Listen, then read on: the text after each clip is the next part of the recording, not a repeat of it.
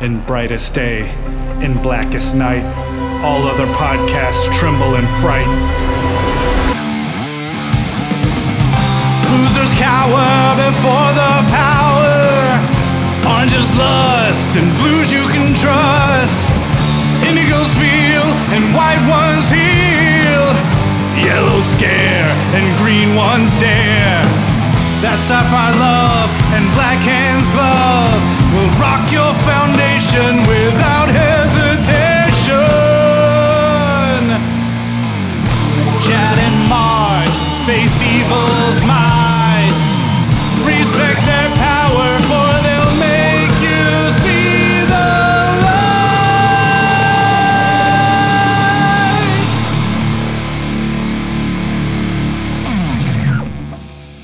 Hi, everybody. I'm Chad Bokelman. I'm Mark Marble. And this is the LanternCast. Episode 373.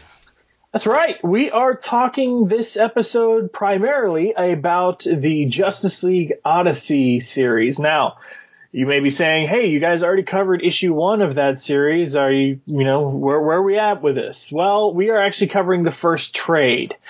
Since we're not doing an issue by issue sort of recap, it's not going to be super detailed. Actually, what we're doing, taking this first trade paperback titled The Ghost Sector, which collects issues 1 through 5, and we'll be doing a very sort of high-level recap of this. If you want to go listen to some more in-depth thoughts, some more gut reactions of kind of the start of this series, you can go find that old episode where we covered the first issue of Justice League Odyssey, and I believe, let me confirm, I believe that was, yes, episode 338 of Justice League, episode 338 of the LanternCast, we covered the first issue of Justice League Odyssey. But before we do that, we wanted to do some listener feedback. We're kind of testing out doing this at the top of each episode.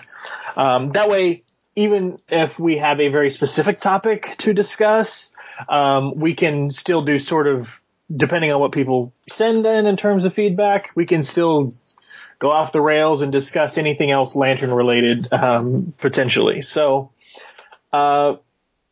posted some stuff over on Twitter. Unfortunately, we don't have any new emails or voicemails to read. This is all comes from Twitter, but we do have a few things to go over. So, I guess we'll just jump right into it. I'm going to start with Laurel, because this is the first one we got, and there's a bit of a chain here, and then kind of Mark and I will go back and forth, reading the feedback here. Oh, we are? Okay, that's good to know. You have it up on your end, right? Well, I have it up, but I don't necessarily know what. I think I can go in reverse. I think I can go in reverse order depending on how these things friggin' opened up, but we may have to hop, skip, and jump because of the way it opened up. Yeah, no worries. All right. So I posted the information about the most recent episode. We were covering the most recent issue of The Green Lantern. Now that's number 10, as well as the Year of the Villain Sinestro one-shot. In addition to some other feedback we had, the rant I went on about WB, that sort of thing. And we also spoke about the Disney-Sony stuff. Laurel responded saying, I still listen to LanternCast, but I jumped off the Morrison train after issue 6. At $4 a month, I wasn't having fun. You talk about doing research. I'd appreciate your effort, but I'm not well versed in Silver Age to find this stuff and think it's unfair of writers to expect me to. To which I responded via several tweets. I'm with you. I don't think Grant expects anyone to research, but there's a fine line between a deep cut that aligns with the story and makes sense if you don't get it versus a general feeling of, wait, what did I just read? At the same time, though, I think that's a reputation Morrison has purposely garnered over the years. At this point, as much as it may frustrate me personally, I can't get too aggravated for him doing the number one thing we all expect from him at this point. I don't fault anyone for bowing out, though. It's a light season for Green Lantern content, so have to stop reading the one series we do have. Someone must feel very strongly. We all should read those things we're most passionate about. And she responded that she felt guilty about dropping the last Green Lantern book but budget has no room for quote-unquote obligation buying. Morrison confused her from the first issue. Art wasn't helping. She had trouble telling the background from the foreground. Both improved to a degree, but she wasn't into this version of Hal and missed what Venditti had built. Any thoughts there? She's not wrong for the most part. I think the art has grown, at least on both of us. So if we had any qualms about the art when this book first started, I think the art. I've enjoyed Liam Sharp's art probably more than I've enjoyed Grant Morrison's writing on this book.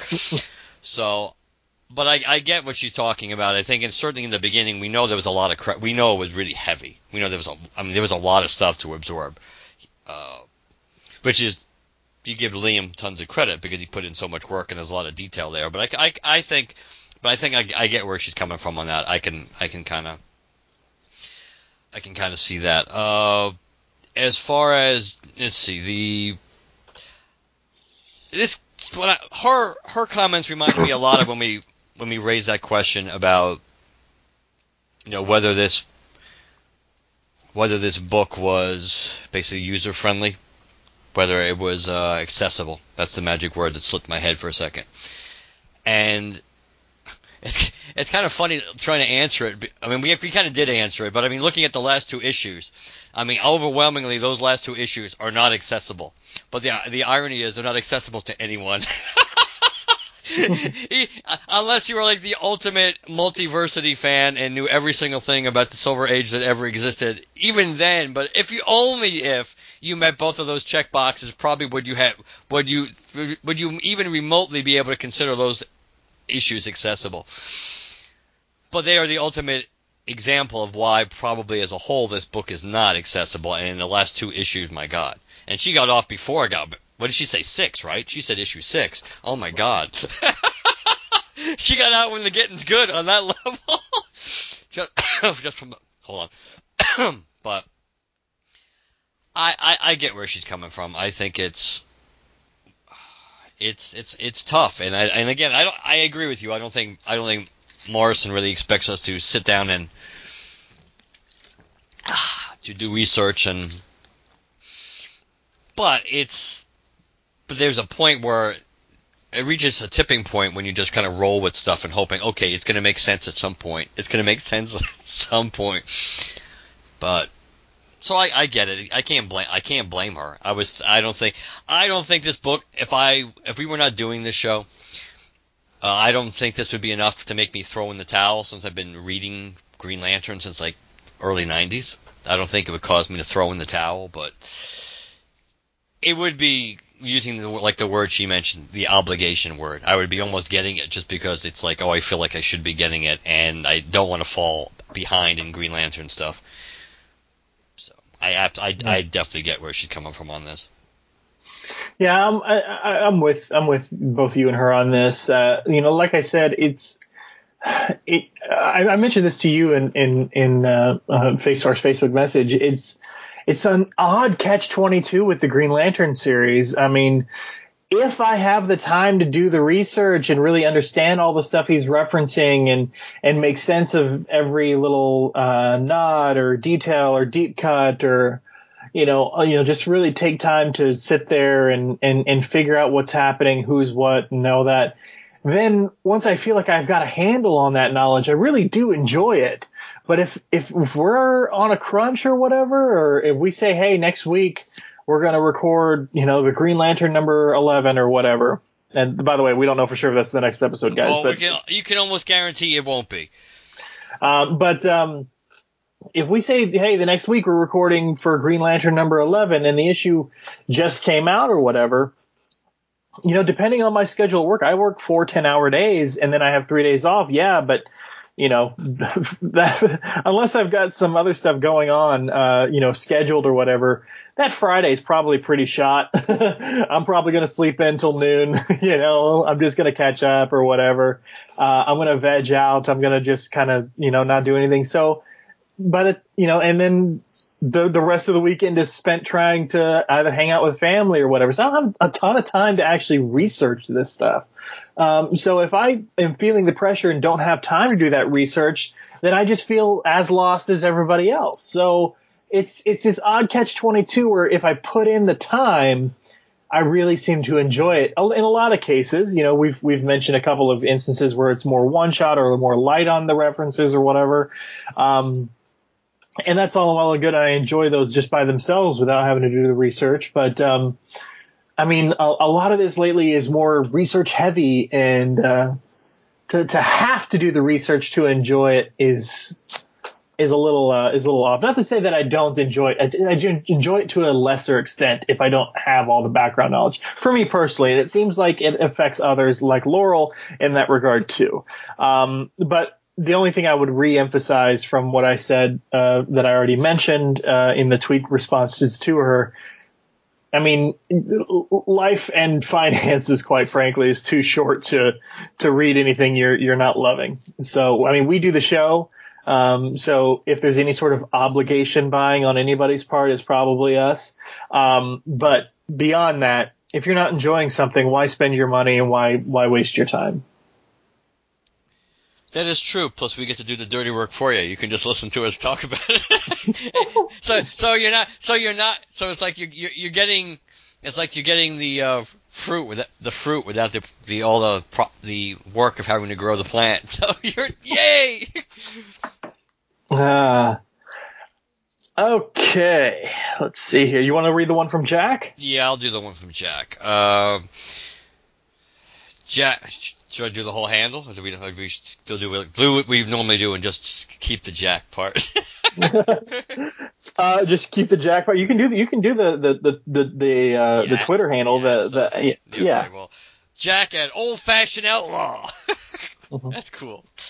I listened until you started talking about Marvel stuff, which I don't know if that was supposed to be a shot or just him making a statement. I enjoyed both issues reviewed, especially the Green Lantern number 10. It is a fact that DC is not promoting Green Lantern. It would be great if DC was promoting the Green Lantern. The book would be a cult classic. I agree with most of what he said. I'm still not buying that cult classic stuff. Besides, I don't because Morrison is so high profile. I don't know if this book, even if it's something that becomes more popular after it ends, I don't know if it really can truly be a cult classic because it's a relatively high profile book even now, even if it's not completely even if you buy that, if you're going down that road to say, oh, it'll be appreciated down the road, which I don't necessarily agree with, but if you were to go with that train of thought, I don't know if it really truly can be considered a cult classic because it's not like it's a small little book that people aren't reading now. I mean, people are reading it. People know about it. He's one of the biggest writers going today, so people know about it. It could be appreciated more later, but I don't think it really, in my opinion, I don't think it would really qualify as a cult classic regardless of whether that happens. But the other stuff, yeah, we all agree with. DC is not. They're not doing much with anything related to Green Lantern. So. Yeah. And that's partly why we're doing the episode we're doing today, guys. But when he says cult classic, I half agree with him because reading this book, there's a lot of earmarks. There's a lot of feeling of a lot of what people would consider tonally a cult classic specifically for an indie related title. I think the problem with this book comes, one, the very specific sort of fan base that someone like Grant Morrison garners. Some people love and religiously follow Morrison, but other people absolutely despise him. There's no I hate to make a general statement that there's no middle ground. But there's very little middle ground. Yeah, there's very little middle ground when it comes to Morrison as compared to maybe in another writer. But the feel of this book, there are a lot of earmarks of a cult classic indie title. That being said, one of the other roadblocks is the fact that this is a book from the big two. So no matter how it's written or culty or classic, that feeling or tone is, it's very rare for a big two book to become a cult classic. Because if you think of cult classic DC, I mean, you could say Watchmen, but I don't think that really qualifies because that's more general classic. If I were to say cult classic, I would probably think of Neil Gaiman's Sandman, or to some extent Alan Moore's Swamp Thing. Alan Moore's Swamp Thing is more also classic comics, but because of his writing style and how trippy things got and things like that, I would almost put it more in the cult classic category than general comics classic. But there's not a whole lot of big two books you would consider not classic, cult classic. And I just think taking place in the larger universe of one of the big two is almost a self-described roadblock right off the bat for anything being considered cult classic. Yeah, I agree. I mean, I think if something's going to be published by the either the big two, it would have to be something so far off the beaten path that it's the one thing that came to mind. And I don't even know if that would qualify because I was so young I wouldn't know how the reaction was. I was thinking like something like Commandy. Back when that first came out, just because it obviously had some it had obviously high profile talent attached to it, but it's not a mainstream book at all. It's not a superhero book by any conventional way. It doesn't even take place either on our Earth or in our current timeline, so it's not like you can have natural crossovers with the majority of the DCU that existed at the time. So I think that. At the very least, I think that criteria could you kind of would need to have something like those check boxes to say, okay, even though it is published by, I'm one of the big two, but I agree. I don't think it hits enough of the beats. I think at best it's going to be appreciated more. Best you can hope for is that it. Which is kind of making rushing to judgment on this book now anyway, assuming that there's not going to be basically a volume 2 of the Green Lantern, or it just picks up in issue 13 whenever this Black Star stuff ends. If you believe that somehow this book is not appreciated now, but yet somehow will be, that's to me that's no different than just saying other people's runs on different books that have existed before. Sometimes maybe people appreciate them a little bit more after time goes by. People will go back and say, "Oh, those would maybe look like everything else." Maybe whether it's accurate or just being sentimental and being human the way we are, that sometimes we kind of like look back at things a little more fondly and romanticize them or whatever. That could just be an example of that. I just don't see if that does happen. I don't see this as being, oh yes, it's going to be a cult thing where there's also going to be like this big groundswell probably for it, and something that was completely under the radar screen to begin with, but now all of a sudden find this niche. So yeah, no, I mean the closest thing to a hero book that I'd put in a cult classic, I said Alan Moore Swamp Thing, but there's also, I mean, you mentioned Commandy, so really only Kirby worked on so many things, right. But outside of the stuff, but like the Fourth World, that didn't really, I mean, that's his own creation sort of stuff that happened.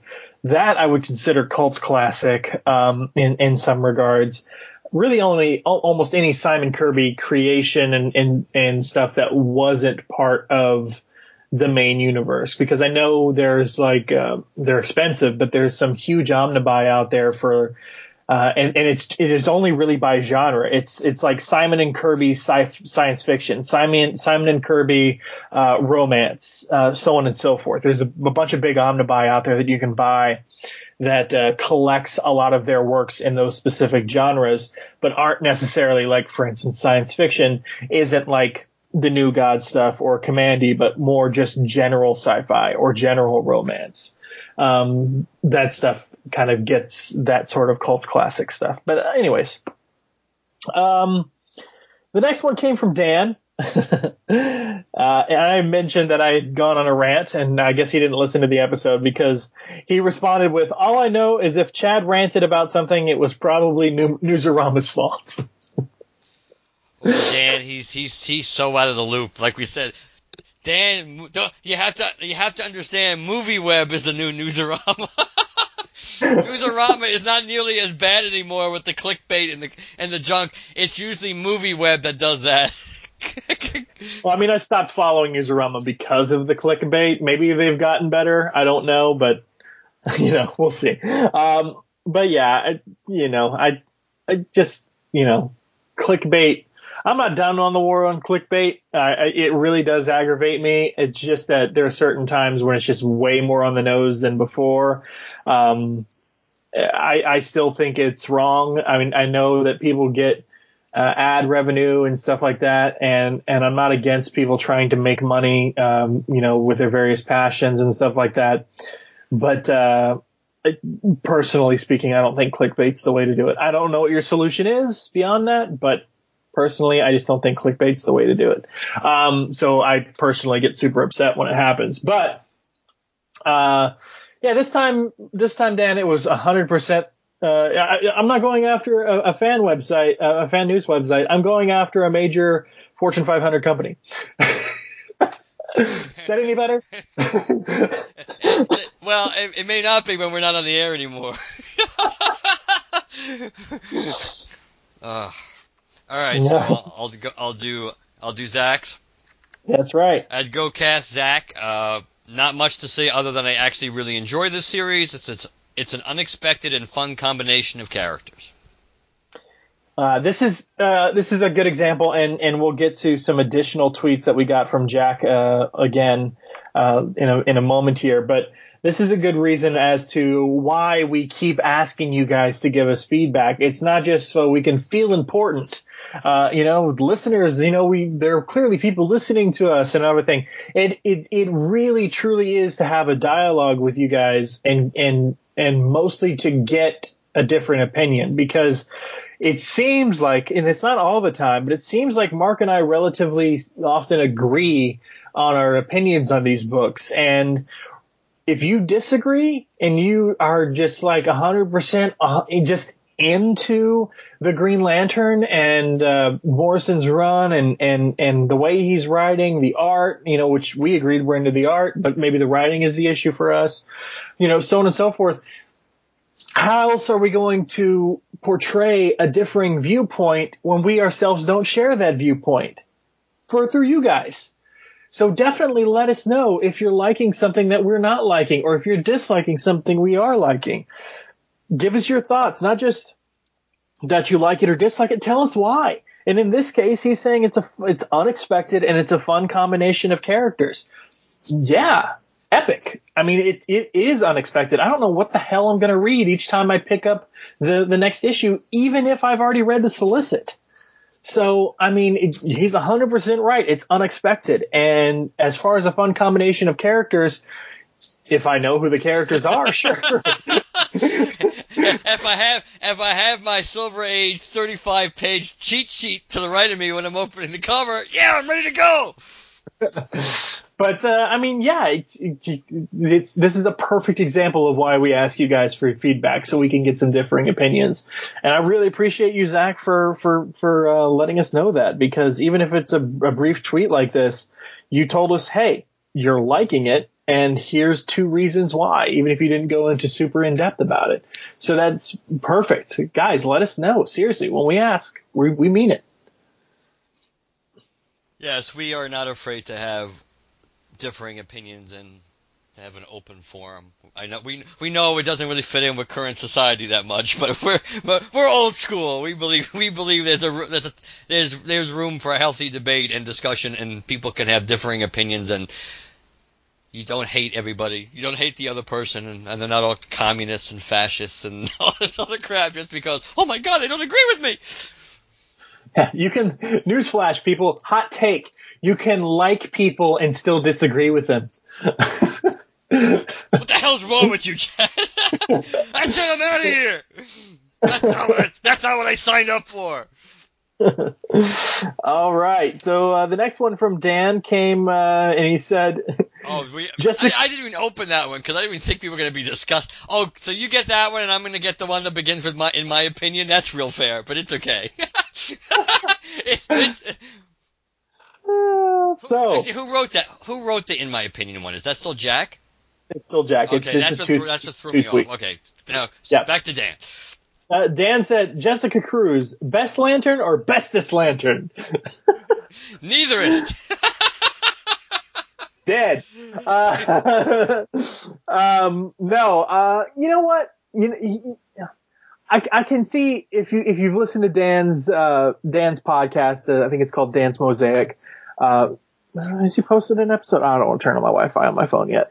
I believe I'm subscribed, so I don't think I've seen one in a minute. But the Dan's Mosaic podcast, and get a feel for what he's passionate about these days and why he's passionate about it. I can see why he's really glommed onto Jessica Cruz as a good Lantern. And you and I have mentioned, ad nauseum almost whenever she comes up, that with all the time they spent building her in Green Lanterns, maybe at the beginning of that series we didn't want to like her and didn't really care, but by the end of that series, our opinion of Simon didn't change because they didn't do anything with him, but they really did build up Jessica and made you want to know more and care about her, to the point where, for me personally, when that Justice League animated movie came out that featured Jessica, I was excited to buy that, a hard copy of that, pick it up and get it, not just because it had a Green Lantern, but I was curious what Jessica was going to,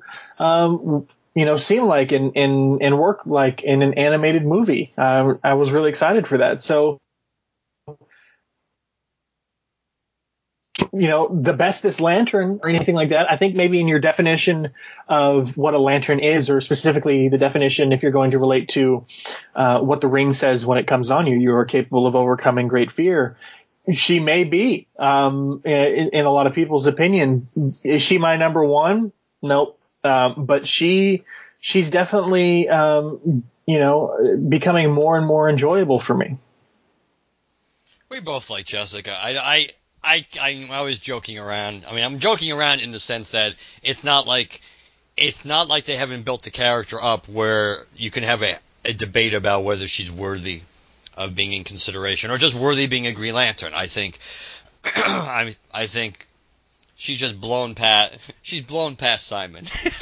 She just has reiterated the fact that really Simon doesn't really exist for a reason other than the fact that he was you hate to use the P word, but it almost was for a pandering kind of reason is the reason why Simon kind of was created to begin with.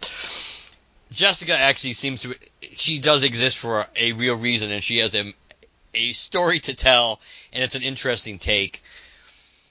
So, but it's just in the sliding scale of all the Green Lanterns we already have, it's kind of hard to raise her and the pure skill level. And when push came to shove, who would you rather have on your side?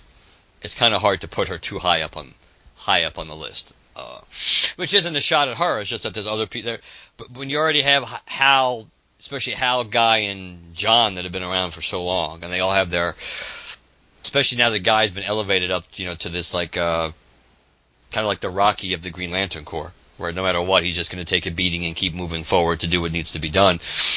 That it's kind of hard. And I know this will get people upset. She's probably on the par with Kyle in the sense of what she can be and how people view Kyle. I mean, I know there's a little romanticism with Kyle too, back to when he was the only one.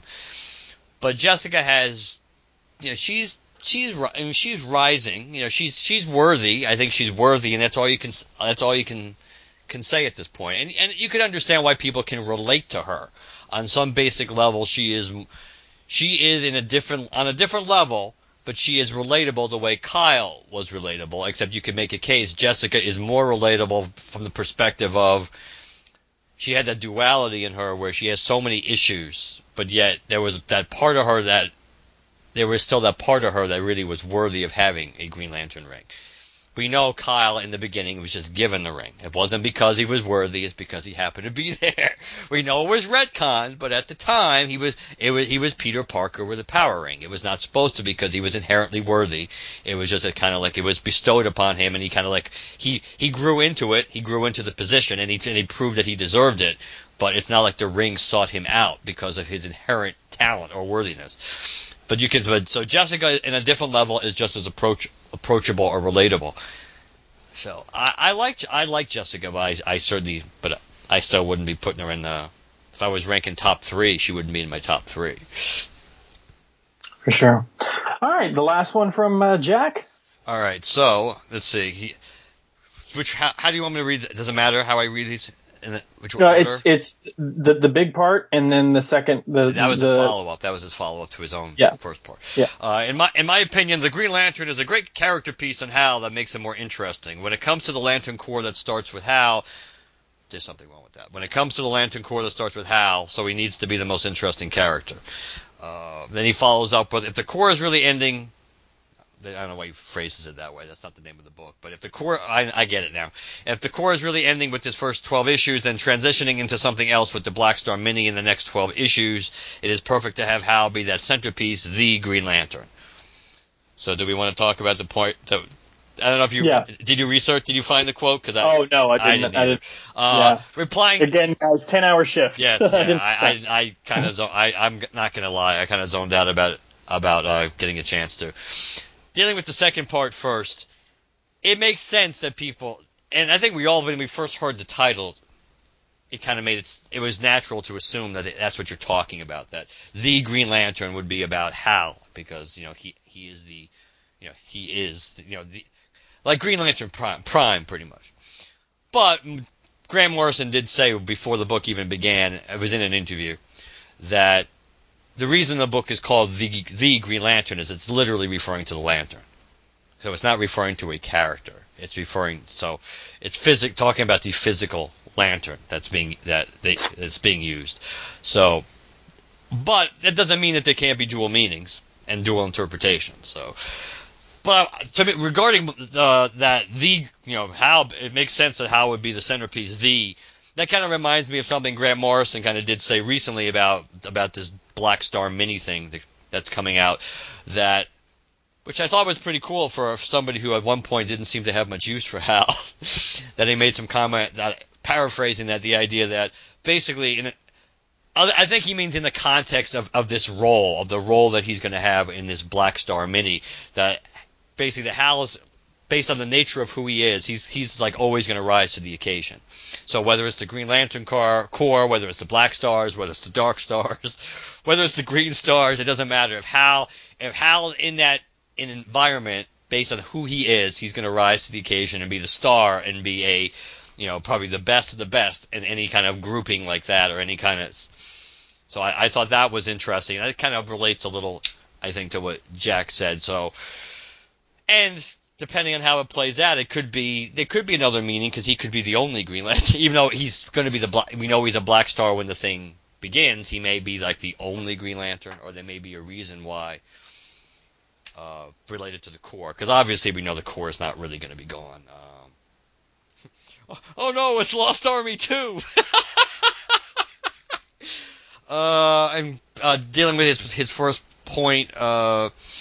Is it a great character piece in Hal?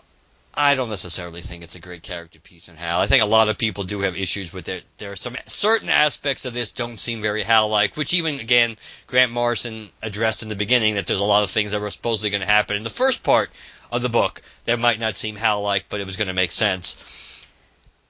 I'm not going to say it doesn't make it more interesting, because there are certain based on the environments that he's in and certain situations that he and things that he has to figure out on his own, like this with his ring and Mir Widden and things like that. But do I really think it makes him it's a great character piece? I don't necessarily know if I honestly think to me it's almost like he's being overshadowed, certainly in the second half of this 12-issue run, because there's so much crap going on around him. He's literally like a passenger on a ship. Well, that just serves to reinforce what you said about it not being about Hal. Right. Yeah. And the only other thing I'd add to that, and I agree with all of that, the only other thing I'd add to that is there's a difference, though. With Lantern fans specifically, there's a difference in the fandom. A perfect example of this, speaking of people who've given us feedback here, Dan. If you've listened to past episodes of the LanternCast, early episodes, or maybe even I think you might have mentioned it in Dan's Mosaic show. I think if if you've heard him talk about it before, Dan's reason for liking Green Lantern isn't about a specific lantern. He likes the core. He likes the core more than he likes an individual concept. So as much as, for instance, Jack may like Hal, that's not what has drawn a lot of people to the character of Green Lantern over the years. It could be Hal. It could be another human lantern that has been showcased over the years, whether it was Kyle when he was a solo series by himself or whatever the case may be. But there is a whole section of people that, just as much as you may be drawn to Hal, there's a whole section of people who just are interested in Green Lantern specifically for the concept of the core, not necessarily an individual human lantern. So I think, I think keeping that in mind when you kind of consider what the focus of the focus or focal point of a Green Lantern series should be in your mind is definitely something to kind of just keep floating on the surface there, as you kind of consider what it should be about, what the focus should be, what the story should be telling, that sort of a thing. So sort of lost the thought there at the end. It works, man. It works. All right. So that's going to do it. Again, no emails, no voicemails. The best way is to give us feedback, folks. We of course have our Facebook page, Instagram, stuff like that, but it seems like the best ways to contact us are voicemail and email as well. I'm going to try and make a concerted effort to ask people for feedback on the weekends. That's Friday, Saturday, Sunday at some point. Not all three of those days, but at least one of those days, because those are the days I'm off. Every hour on the hour. And of the days that I work 10-hour days. So I don't necessarily, unless I'm just, killing time or whatever before bed, have time to remember to follow up during the week. But if you're the type of person who's on Twitter and wants to give us feedback, check for our tweet. Just follow us on Twitter and go to our page. And if we're not already showing up in your timeline, and just check our most recent tweets and leave your feedback there. And again, it doesn't always have to be about whatever the most recent episode was. It can be about a couple of episodes back. It can be about some general Green Lantern stuff. It can be about, whatever topic we discussed on episodes. It doesn't have to be just Green Lantern related. We would like it to be for a lot of cases, just so that gives us something to discuss other than the specific topic at hand. Like, for instance, this episode, the Justice League Odyssey trade. But we really welcome any feedback. Yes. Alrighty. So, Justice League Odyssey, the Ghost Sector. This is collecting Justice League Odyssey number 1 through 5. Like I said, this is going to be a very high-level sort of recap. I'm basically going to be just kind of page through it and just kind of mention the general beats as opposed to reading any specific panels or anything, unless something really jumps out to me. Writer Joshua Williamson. Artists consist of Stefan Sajak, Philip Brinones, Carmine D. Giandomenico, whatever. Sorry, I'm butchering these names. Colorist Stefan Sajak, Jeremy Cox, Ivan Placencia. Letter and world design and collection and series cover artist Stefan Sajak.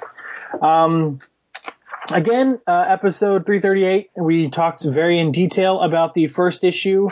But essentially, if you haven't read that or haven't listened to that episode, we open in the Ghost Sector. For those who are not aware, the Ghost Sector is a byproduct of Justice League No Justice. At the end of that, a lot of the bottled worlds were released in this chaotic sort of system of these bottled planets being restored to normal size. All these worlds that once were are now back into the universe, and there's this weird maelstrom out there. A lantern that was trapped in one of the bottled cities says goodbye to her lover, flies off the planet to try and alert the Guardians, but on her way past the past the barrier to try and alert them. And of course, she's being gone all this time. Her ring is dead, so she can't communicate with them. She is attacked and killed, and her ring destroyed. You go to present time, and there is one person guarding the ghost sector and the maelstrom that surrounds it, and that is Green Lantern Jessica Cruz. She is assigned there both by the Guardians and the Justice League to kind of guard the maelstrom, and the Guardians have given her specific instructions to not let anybody through. She is out there repairing the various outposts that are there. She gets a call from Simon. That call is interrupted when she sees Brainiac's ship. Brainiac's ship on board is Starfire, Cyborg, and Azrael. She tries to stop them. She doesn't have much luck. Starfire has to go out and save her, brings her aboard. They are attacked by creatures as they're going through the maelstrom. They're not going to have a chance unless Azrael takes over. Cyborg pipes in and gets a energy boost from Starfire. Jessica surrounds the ship with her energy, and they still crash onto a planet. Jessica tries to tell them, "What the hell are you doing? No one's allowed in the maelstrom." They talk about how they could barely get through it. Nobody's getting out for the time being. They get attacked by a local creature of some kind, which is suddenly interrupted by some twisting red dual beams, which, as you turn the page, you see the new and improved Darkseid has greeted them. He tries to he tells them that the old gods of the ghost sector are part of a prophecy, and that those old gods consist of Starfire, Cyborg, and Azrael. Everybody starts fighting Darkseid because he's Darkseid. He's trying to convince them that he needs them to help save the multiverse. Of course, nobody believes him. He ends up taking Cyborg on one-on-one. They crash to just outside the Temple of Starfire, and Cyborg starts to believe him. We see all of Starfire's followers dead around the statue. Cyborg believes he may have been part of this. When he turns around, Darkseid is gone. Jessica tries calling for help. Of course, that does not work. They see all the dead followers. Starfire sees her statue. She sees the only person left alive is this priest. He goes to tell her kind of the history of the place. We followed your teachings. You promised freedom in a new world to those who lived in honor of you. Family and friendships matter to you and to us. Our world was happy. And then they say, talking about a demon came. This is Brainiac, the Kaluan. Bottling cities. Then they were released into, thrown from limbo and into hell being the ghost sector with the maelstrom and everything. Everybody started dying, and the world changed, and the air burned, and famine happened. He's the only person left. He's dying. They were attacked, by the remaining individuals, including himself, were attacked by angels from above. He knew what they were after and tried to stop them. That's why everybody died. He takes them inside the temple where there is a multiverse key. It is a key not to just our universe, but to others. Whoever controls it can bring about great change. He passes it over to the Justice League Odyssey. Starts to die in her arms. And he says, the writings say you have the gift to connect and take in a person's words when you bless them. That's referring to Starfire's ability to, through physical contact, learn the language and stuff of anybody she's in contact with. Typically, in the past, via kissing them seems to be her preferred method, but there you go. As he's dying, she does this. She seems to be infected by his passing, and there's a bunch of energy in her. There's some sort of darkness. She starts to go, I guess, overpowered, nuclear, whatever you would want to say. We see a bit about the history of them, like Cyborg and Starfire taking the Brainiac ship and initially leaving, just to get a bit of that context. They are trying to control Coriander. It's not working. Meanwhile, the planet starts splitting apart, and there's earthquakes and some instability. Azrael grabs the multiverse key. Everybody gets on board the crashed Brainiac ship. Jessica uses her ring to construct some jets around it and fly them off-world. All right, as the planet is destroyed, but it actually almost looks like it's forming a cocoon instead. Starfire doesn't know what's wrong. They take her. They start heading towards another planet in the Ghost Sector. Meanwhile, elsewhere in the Ghost Sector, we see an alien being questioned and tortured by this being named Rapture, who is a servant of Azrael. Over on Kalu, we believe it's a snow-covered ice sort of world. Azrael and Jessica head out while Cyborg stays on the ship with Starfire to help get her better. They are greeted on the ship by a local who promises to help cure Starfire. Meanwhile, Azrael, Jean-Paul, and Jessica come across this creature, and he's actually trading in slaves and Kaluans. They obviously are very against that, so they start fighting. And that's when Cyborg and Starfire show up on the scene and help them out. It turns out the guy who was helping Starfire and curing her is actually Darkseid in disguise. They don't know that. That is seen off screen. Meanwhile, after the Kaluans are freed, they start worshiping Cyborg. They refer to him as the Machine. One of or the original I guess you could call him slave master, whatever his title, and informs them of the location of the old gods, including the Machine. He says he's on the wreckage world, and he thought if the Machine would come anywhere, it would be here. He'd want to go home, and he's looking upon a city and a massive statue of Cyborg. Everybody on Kalu is praising the Machine. Cyborg doesn't want the praise. They go over to the wreckage world where they see the statue. They come across the priest. They want to test Cyborg's claim that he is, quote unquote, the Machine. They can kind of knock everybody out.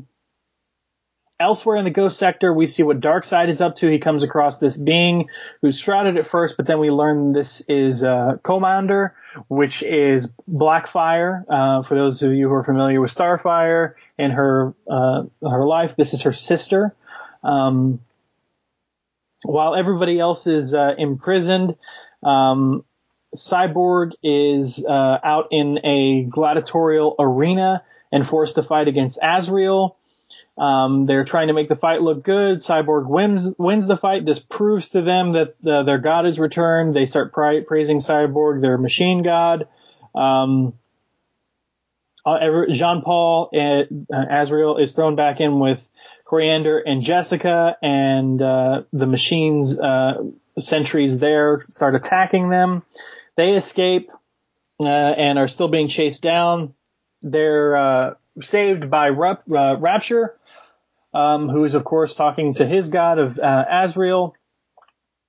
Meanwhile, this priest for the machine god is talking to Cyborg and telling him what they're building and what their goal is. They are building a mother box, and it's for them to truly survive the Ghost Sector. We have to be transformed like you were into cyborgs.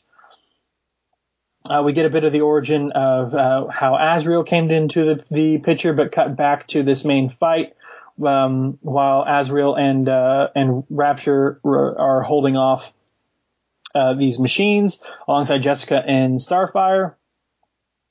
They learn a bit more about Cyborg learns a bit more from this priest about why there's a war and everything happening. He says this is the Ghost Sector, as you call it, is a ticking clock to doom. Once the rest of the worlds learn the old gods have returned, the battle over who is the true god will be unlike any our worlds have seen. No one will survive, but we can stop it. You can stop it. The people must be controlled for their own protection. There are no alternatives. Basically, he wants to merge their entire populace of those who worship the machine with this mother box that they have created. Meanwhile, on the world of Tamaran, Darkseid is still discussing things with Blackfire. They gain access to a tomb, a royal tomb. He goes into the waters to retrieve something. Back on the machine world, everybody's still fighting. And the rest of the team joins up with Cyborg. Cyborg taps into the built mother box because it contains all the knowledge of the Ghost Sector. He tries to figure out what's happening. He knows what Darkseid is planning, that Darkseid lied to them. He is building a new apocalypse, a death world bigger and more powerful than the original, to serve as a bridgehead for invasion and conquest into our universe, into all universes. The Ghost Sector worlds are the building blocks he needs. The Kaluans knew what he was planning. They were trying to stop him. That's why they bottled and hid these planets. Oh God, Corey, we let them out and we led Darkseid right to them. So that's Darkseid's big plan. That's what's happening here. Cyborg gets a bit overwhelmed by all this. In the meantime, there's a bit of a come to Jesus moment, oddly, between Rapture and Azrael, as Azrael's like, no, I'm not a god. Azrael goes up to Cyborg to try and remind him of why he came here. Darkseid crawls out of the waters, and he has retrieved the piece he needed, the other box. And then the epilogue is Azrael, Azrael's follower Rapture, returning to his base and speaking to the others of the Order of Azrael, telling them that they must kill the new god, or kill the old gods. Rapture has taken down his hood, and it is revealed that he is the Kaluan lover of the Green Lantern of the Ghost Sector that was dying in her attempt to try and escape the Maelstrom. Very, very high level. That's 5 issues. We didn't want to spend a ton of time on it. There's a lot of other specifics and details in there. If you want to know more, definitely go pick up the trade paperback. Cover price is $16.99 USA, $22.99 Canadian. But that is the first 5 issues of Justice League Odyssey. What'd you think? And you weren't going to mention the Azrael Corps at the end of the issue? I did. I said the Cult of Azrael. I don't know if you did. Yeah, I did. Did my mic cut out? I'm not sure, but either way, to make it clear, all these jabronis are dressed like classic Azrael, which Rapture was dressed like classic Azrael too. How he got the outfit is a nice mystery. But all the point is Azrael's outfit the Suit of Sorrows, right? I think so. Yeah. But either way, the original Azrael costume. And even variations, like when they modified it slightly when he became the Agent of the Bat, which of course they reference like at least twice in these 5 issues. That costume's better than this one. I mean, the costume they have, it is Jean Paul, so I guess that's something. But I mean, what's weird about this is this version of Azrael's outfit here, this Agent of the Bat. It looks almost more like the new, what's his name, the Signal. That new character? Well, relatively new. Yeah, I see where you're going with it. Yeah.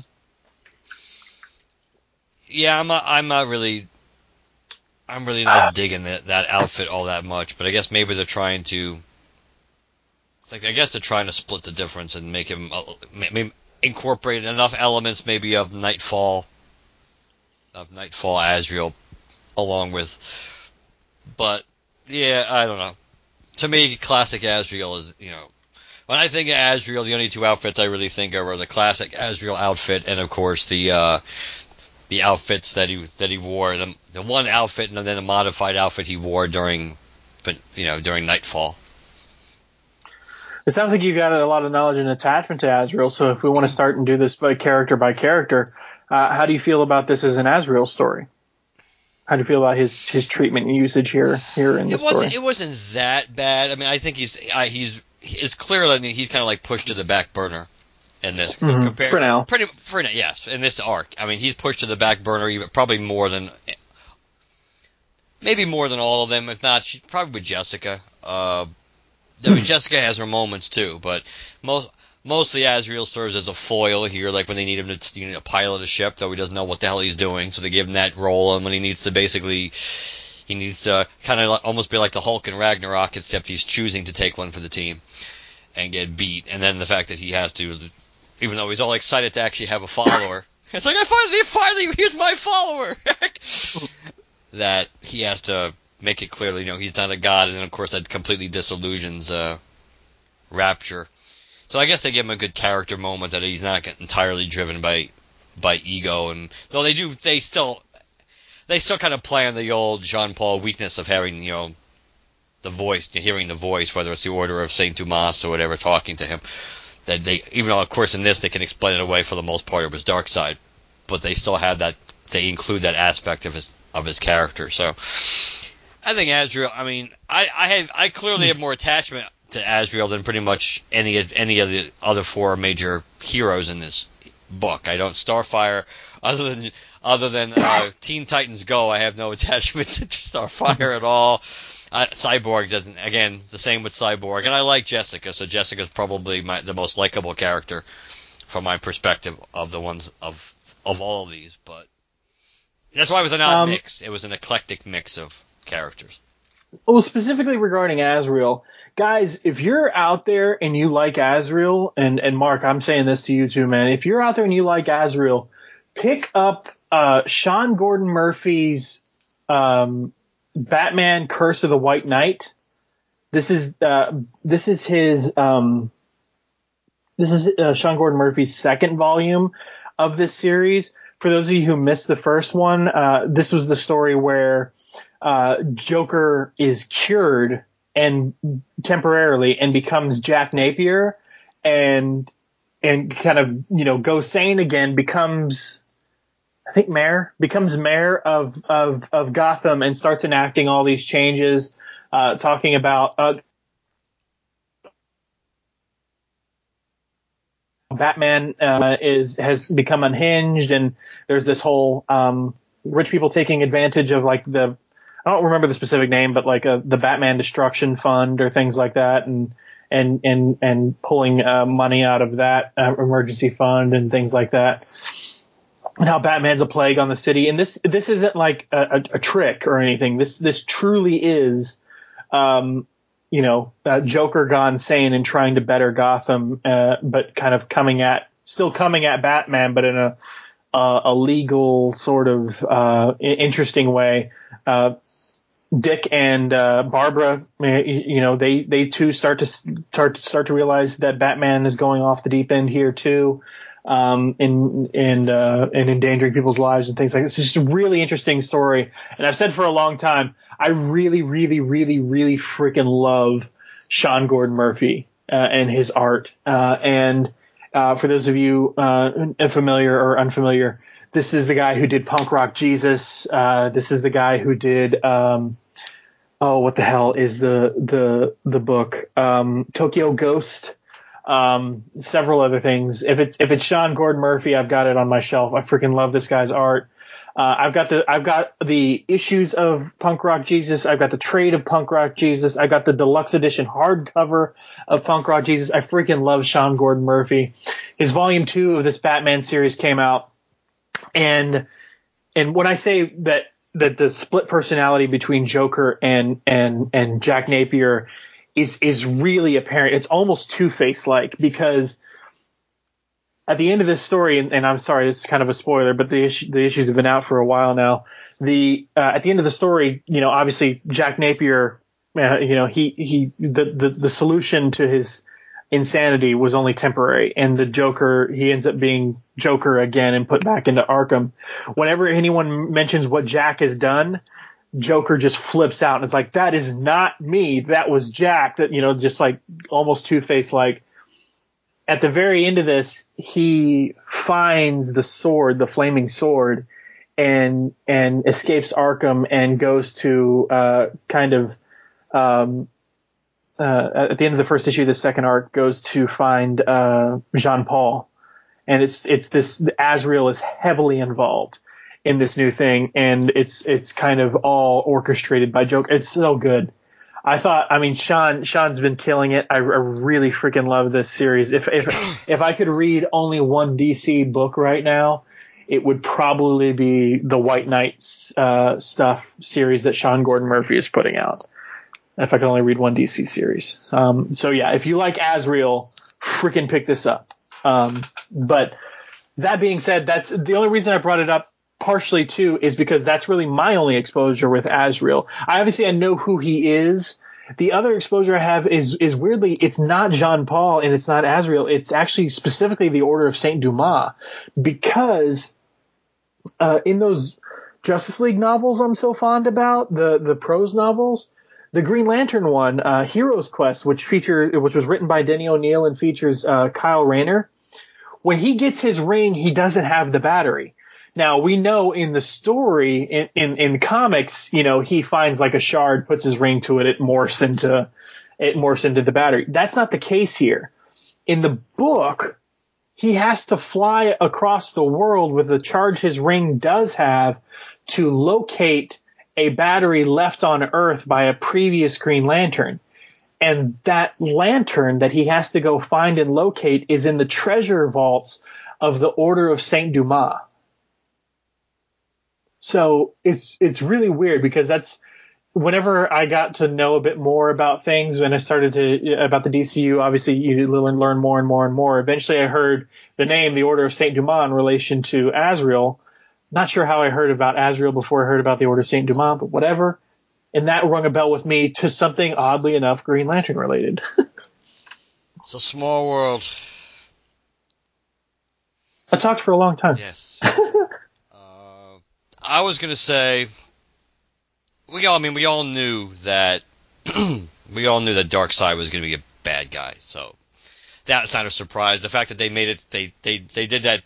Then again, looking at how short this title ended up running, I guess if it was kind of planned to always be relatively short, that maybe it wasn't a big deal. But it was so anticlimactic the way they did the reveal that he was a bad guy. I mean, I think they could have built it up a little bit more. But like I said, if they really knew this thing, they either knew or they suspected this series was going to have a really short shelf life, then maybe there was really no point in playing around with it.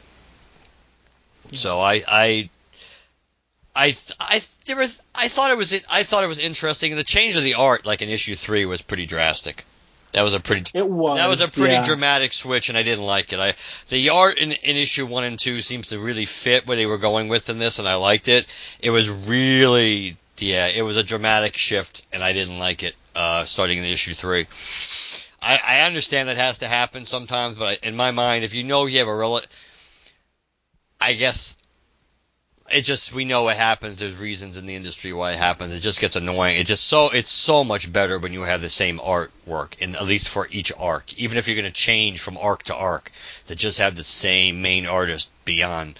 It's even more annoying when it's only like a 2 or 3 issue arc. But this was a 5. But it absolutely. I think it took away. I think it took away from my enjoyment of the arc. It was speaking of the art, I would agree with you. It's weird. For me, it goes in order. My favorite art of the 3 artists in here are the first 2 issues. 3 and 4 is my second favorite, and 5. It's not like it's bad art or whatever, but it is my least favorite.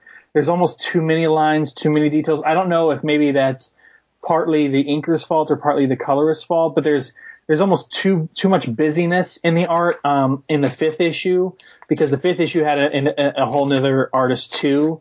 That one was the Carmine Di Giamencio artist. The other the issues 3 and 4 were Philip Brinones. But Stefan Sajak, for sure, the first 2 issues, really, I really enjoyed his style and liked the way that was implemented. I think Stefan Sajak's art on the first 2 issues in particular are probably one of, not to say that the story itself is bad, but probably one of my high points of this trade. I would absolutely agree. I mean, I think from an art perspective, it definitely went downhill after issue 2, and it did affect especially sitting there and reading it all at once, even though, like we didn't do issue 1 a while ago, but having issue 1 and 2 flow together so well, and excuse me, and then have to go to issue 3 and 4, and then the change in 5. It's just, I think. Let me go back and look at. Let me go back and look at 5 real quick. And while you do that, just to point out some positivity here, on issue 5, even though Carmine's art is my least favorite of the 3 in this book, there were a couple of really great moments, like the splash page showing Darkseid's plan, the little sort of art hologram that the priest shows Cyborg saying that there's going to be all-out war. Jessica creating a bunch of constructs. I like that one, yes. For everyone to ride. That was fantastic. A lot of the stuff I liked in Philip Brinone's art are some of the larger splash pages, like when they first show the big 2-page splash on issue 4 of the main statue of Cyborg and the rest of the city. Extremely detailed, beautiful. Lots of the shots of Starfire in action. She looks more like classic Starfire, where her hair is more kind of the 80s style, where it was super poofy up at the top and flowing down, as opposed to more straightened out like it was for Stefan Sajak's art, but still that classic callback of the way her face and her hair looked. But yet still in this new costume. I mean, there's a lot of positive points in even the art that I quote unquote didn't like in comparison to Stefan Sajak's stuff. I think that's fair. I think those moments you mentioned in 5 were really good, but I think you're probably, it's close for me between 3, 4, and 5, but there's just a dramatic drop off compared to 1 and 2. Mm-hmm. For sure. And even the art, like, I basically like also almost everything that was done with Darkseid and Blackfire. Because there's only 2 characters on the page, there's not a whole lot of stuff to focus on or get distracted by. And Blackfire's design and her poses and things like that look pretty great. The kind of half double page spread of everybody screaming test in the gladiatorial arena. I mean, that looks cool. There's just to throw out that positivity. But I picked this series up because Jessica, but I was going to get it even with if there wasn't a Green Lantern involved, just because I'm familiar enough with the villain. I'm curious about the Ghost Sector because of the events of Justice League, No Justice, which I have a question I was going to ask you after I'm done saying this. Starfire is one of my favorite characters in the DCU period. Top 10 I don't know if for sure top 5, but definitely top 10. I've always been curious about Azrael, so if I'm already going to be picking up the book, that's learning more about him as a bonus. Really, for me in this book, the only wild card is going to be Cyborg. I've mentioned this before. I'll say it again. I've never had a connection with Cyborg. I never read as much Titans related stuff as I've read. Like I said, Starfire is my focus, so I don't really care too much about Cyborg. Cyborg's never really had his own solo series. For the most part, he did have his solo series in the New 52, but I believe that was probably his first ever solo series. I don't know, man. I just never really had any sort of pull to the character of Cyborg. But I do like that I came away from this series not disliking Cyborg anymore. I just still sort of remain neutral. I'm just glad that there wasn't an X factor in here that made me go, oh, as much as I want to stay interested into this, to learn more about Azrael, to see my girl Starfire in action, to keep up with what's happening with Jessica, man, the way Cyborg is characterized or the way he's pulling focus off of blah, blah, blah, I just can't do it anymore. I do like that I didn't walk away from this series, or this trade at the very least, feeling that way. It didn't really impact me. But I wanted to ask you, before I forget, I know that we had mentioned in the previous episode that you hadn't read any of the Justice League stuff with the Invisible Spectrum or anything. Did you read any of the No Justice 4-issue stuff before that? No. That sort of set all this stuff up? Nope. Okay. All right. So since you didn't read any of that, did any of the context that you were missing impact your enjoyment of this? I mean, it feels like they give us enough of a recap here and there that you can follow along, but did you ever at any point feel like utterly lost? No, I think they gave us enough of an introduction in issue 1 of the concept and why Jessica was there, and then obviously as the story arc goes on, they pretty much give you, while obviously we don't see the Ghost Sector basically brought out, and it's already there and established by the time this begins, they give you an explanation for what it is and basically why it is and why these worlds were hidden to begin with. So by the time this arc ends, so I think that was pretty straightforward. Yeah. I guess before we wrap this up, we should focus a bit on Jessica. I like Jessica in this. I do have a small problem with it, and it's very small. I think we might have said this before. I don't know if it was both of us, one of us, or maybe Dan or a listener. If they were going to, I think we said it at the creation of Jessica, if they're going to shine a light on the problem of anxiety and those sorts of mental disorders and things like that, this has got to be something Jessica always deals with. You can't just have like the first 6 issues be like, okay, she's a Green Lantern now. She went through some training. She hit a hard point. She pushed through it. And then bam, now she's cured. She's over it. And it's not like she is in this, but it just feels like there's not as much, not that it needs to be a focus, but it just seems like there's almost no mention of it except in past tense. Like, oh, remember when I used to be like this? Because she's making this massive construct of a jet around the Brainiac ship.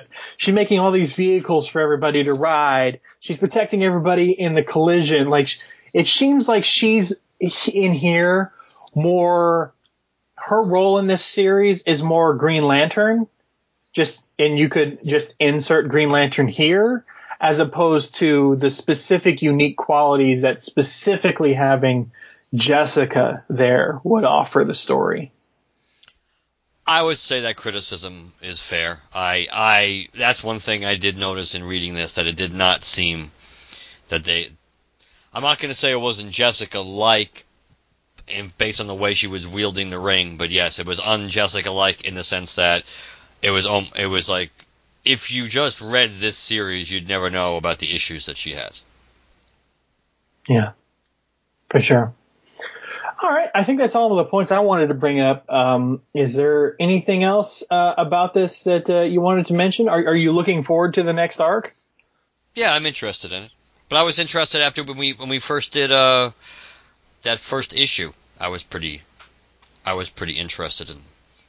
I based on what I had read, it intrigued me enough where I wanted to continue reading. Plus, it's such an odd group of people brought together, even though, to be honest, Azrael's the only one that truly 100% stands out like a sore thumb out of these 4. There's the stowaway that Azrael is, because they made the point. So, the Dr. Smith of the group. I think I'm looking forward to seeing how the next arc plays out and how this book plays out before it obviously wraps up. Did it wrap up at 12?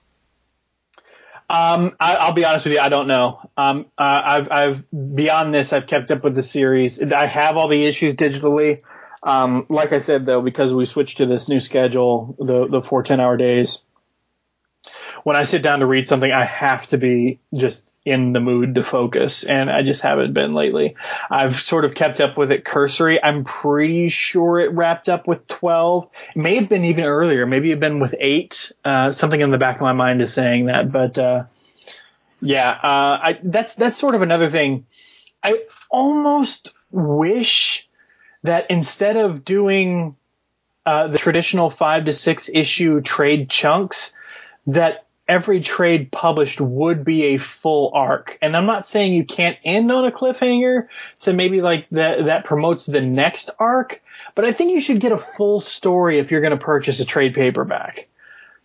I don't know if that's really feasible in an era where we do maybe a 5 or 6 issue storyline, or even an 8 issue storyline, and then we have like 2 random one shots, and then the next 5 or 6 issue storyline, and then another random one shot. I don't know if that really makes sense in this modern era, but I feel like nowadays, if you're paying, and this one's $16.99, and then of course, in this particular case, you would have to be lucky, okay? Because DC and Marvel still do this. If the series is super popular, the first rendition of this in a collected format is going to be in hardcover, which means it's going to be like more like $24.99. If you're investing that much money, $24.99 for a hardcover or $16.99 for a trade paperback, regardless of what edition it comes out in when it's in its first collected format, I feel like you should be getting a full story out of that. I agree. I mean, I think that's a good point. I do think that's a good point. Because although this is titled The Ghost Sector, did anything wrap up in this?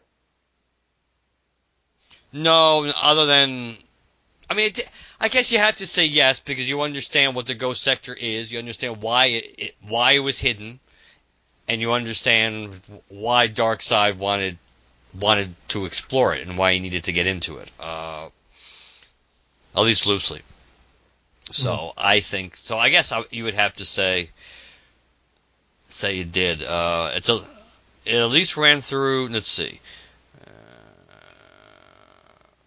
Hold on, I'm confused by this. It looks like number 12. This book was first published on August 14th, 2019. So maybe issue 12. Issue 12 is the last one that came out. So maybe it isn't done yet. We just know it's going to end. Right. But it looks like that Dark Gifts, the Year of the Villain tie-in, was the last issue that came out of this. I get where you're coming from, though. I see your point, but I certainly think we've been left more high and dry in story arcs before, so I don't think that was that striking to me anyway. For sure. If we were to give this like a school project rating, is A, B, C? I would maybe a B. It could maybe go up to a B plus. There were some things in it that didn't. I thought it was. There were things in it that I liked, but it didn't grab me all. Like I was more interested in why and how all these characters were being worshipped. But the actual minutia, if you will, using that term of how they were being worshipped, that didn't really do as much for me. I mean, I also thought it was interesting because there's some elements. I think there are some elements in this. There are a few elements of the story that reminded me of the next issue of the Spectre that Jim and I are going to be doing a little bit. So that I kind of thought I saw a little correlation there. So You going to mention that in that episode, or has that already been recorded? No, we haven't. We have not recorded it yet. But yes, when I record it, as long as I still think that tie-in holds true. Once I go back and reread I think it will because I just actually read it's. The next 3 issues of the Spectre, when we do that pre-birth, it's the same arc, but we're only going to do, I think we're going to, as a tease, because what a cool cliffhanger the next issue has. We're just going to do the first part, probably, and an episode, and then do the next 2 parts, and wrap it up. But I did notice that when I read the first 2 parts the other night, that's like, and then I read this, and then I read this last night, all 5 issues, so. Yeah, I liked it, though, so I probably would say, it's a B to B plus for me. Yeah, I would definitely say B plus. I'd agree with that. If you guys are Jessica Cruz fans, I think it's a must. I mean, as much as I have a bit of an issue with her anxiety or the aspects that make up her, other than the fact that she is a Green Lantern, I think she does still add a bit of levity and some cool effects and stuff to the story. And obviously she'll play more of a factor later on. It's just, you can't really expect too much of her in this series because, you come into this knowing that specifically Cyborg, Starfire, and Azrael are the old gods in here, and Darkseid's plan was to lure them here. Jessica is just sort of the accidental, addition to this equation that nobody planned for. So since she doesn't have necessarily a history in this Ghost Sector or anything like that, you can't really expect her to be as focused on as much as the quote unquote old gods of Cyborg, Azrael, and Starfire. But that also means she's the X factor. She's the unplanned variable that Darkseid didn't lure here. So there's some sort of unpredictable stuff that can happen to her in the series. So if you're a Green Lantern fan, I'd say, flip through this at your local comic shop and take a look. If our recap of this, if the story arc that we described sounds interesting to you and you want to know the details of it, just flip through it and see if you like the art. If you like the art, I say pick it up if you're just in it for Green Lantern related stuff. If you're looking specifically for Jessica stuff, I'd say you can't pass this up. You got to get it. I would agree with that. Awesome. All right. D23? Yes, that's D23. We won't spend too much time on D23 because we don't. Probably not, because this episode is. I mean, if we do this in like 20 minutes or so, this episode will not really cross into the unruly time frame. Any particular place you want me to start? The only thing I wanted to get out of the way just real quick is because I did scroll through an article that just kind of linked a bunch of other articles. So a lot of stuff I know based on headline. I took a screenshot of it, and it's just yet another reason for me to get the Disney Plus. Kristen Bell is going to be hosting and producing a reality series called Encore about high school musicals, and basically people who used to be as a part of theater or musical group and are now adults coming back to high school to within, I don't know, a week or 3 weeks or whatever it is, produce a play that was a big high point or musical that was a big high point of their week. I mean, or of their time in high school. I thought that was kind of cool. I'm not a theater or musical person, but if it's Kristen Bell involved, I'm going to be there. But man, and plus I saw something, this wasn't D23 related. I saw that, there's going to be a package for Disney Plus where you can get ESPN Plus and Hulu Plus for some extra bucks per month. And it's just like, at this point, I'm like, oh God, how am I even considering buying DC Universe? Like, I don't get me wrong. Titans is cool. I'm really wanting to see the new Swamp Thing series. Doom Patrol sounds awesome. The various animated series that are coming out, I'm definitely curious about that Stargirl series because I hear there's a lot of JSA members in there. And I'm a huge DC fan and over Marvel, but at the same time, there's just so much content on Disney Plus. It's like if you're going to pay for a subscription and you don't want to pay for an ass ton of various subscriptions, why would you ever choose DC Universe over Disney Plus? And plus, you have to really wonder about whether the DC is even going to survive. I think there's a lot of questions about whether that platform is going to survive, which is not necessarily just a indictment of them, because a lot of these streaming platforms are not going to survive.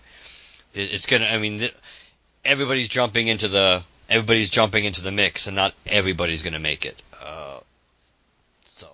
They're going to be gobbled up. There's going to be some are going to fold, some are going to merge. Or it's going to at the end of the day, there may only be 2 or 3 streaming services, and some people have even speculated, hey, at the end of the day, with some of these streaming services crash and burn, who knows? People may go back to cable, because at least you can get, like, from a movie content perspective, at least you're going to be able to, on pay channels, at least you're going to be able to get the movies that you're not going to be able to get on every single platform, because you're only going to get these movies on platform A and these movies on platform B, that depending on how many platforms you have. So I think it's. Plus, they also mentioned the Disney Plus. What was it? If you're willing to commit for is it 3 or 4 years that you could get it for like $4 a month? I wonder if that applies to that package I just mentioned with the ESPN Plus and Hulu Plus. Yeah, I don't know. I don't know if it does, and it also depends on whether they're making you pay up front or whether it's still going to be a monthly charge or not. But you just have to commit to doing it. But either way, I'd almost rather do everything at once. I for some reason I'm just really not down with the idea of a monthly fee. To me, it's not a subscription at that point. It's almost like a loan payment. You know what I mean? It's like a bill. It is, but it is a bill, but it seems more like an unnecessary expense as opposed to a one-time purchase sort of thing. also depends what that. It also depends on what that one-time purchase fee is going to be. If it's like $4 and you have to pay for like a couple of years up front, then it's not really so bad. Just like when I did the Regal Unlimited, the reality is that I did not want to shell out, close to $300 or whatever for a year's commitment to that. So for me, it was worthwhile going to do it monthly. Even if I have to commit, I'd rather pay like the $23.50 or whatever with tax a month that I get charged. I'd rather do that monthly than having to pay. But all right, so I say we start with Marvel, since a lot of that is just sort of, hey, this was announced, as opposed to discussing things like trailers. I feel like we'll probably talk about the Star Wars related stuff more than we'll talk about Marvel. So what came out with Marvel? All right, most of the Marvel stuff was just TV shows related. There was one movie thing which was a little surprising, that they announced Black Panther's release date, which was going to be 2022, but it was the May release. But I think we all suspected it was going to be the February release, since it came out in February of 18 came out in February. I mean, it makes sense given the popularity of the first Black Panther movie. I would anticipate the second one being a highly anticipated film, which would fit for the May slot. But it makes you wonder what they're gonna. It makes you the thing that was puzzling about it is that then, because we have the February slot for that year and a late July slot, and it made sense when Black Panther was going to be the February, because then you figured Guardians was going to be the May. And then I guess we was kind of speculating Blade, because it's like the end of the month. It's not beginning of July. It's like the end of the month. So now it makes you wonder. I mean, I guess they could release Guardians in February. They could do that. But if it's not, I don't see. It kind of would be weird to pushing Guardians back to the end of July again. It kind of would seem like a. No, I would say Blade would be the summer release. Wasn't Ant-Man a summer release too? Yeah, Ant-Man. Both Ant-Mans were summer releases. Okay. I think they both. Yeah. So the stuff that's more of a smaller audience or a gamble, I would say is more likely for the summer release, which Blade would fit that.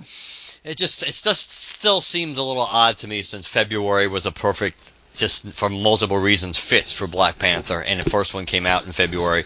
If they didn't have Guardians that they had to fit in too, I would agree with you. If the choices were, in my opinion, between Captain Marvel and Black Panther, which one did you want to have the sequel come out in May? I'd say yes, Black Panther. But since you got to squeeze Guardians into this mix, and logic dictates that Guardians probably is a 2022 release, since they're pushing it back as far as, unless something really goes screwy with the Suicide Squad and Gunn's still not going to be able to start making this movie at some point in 21.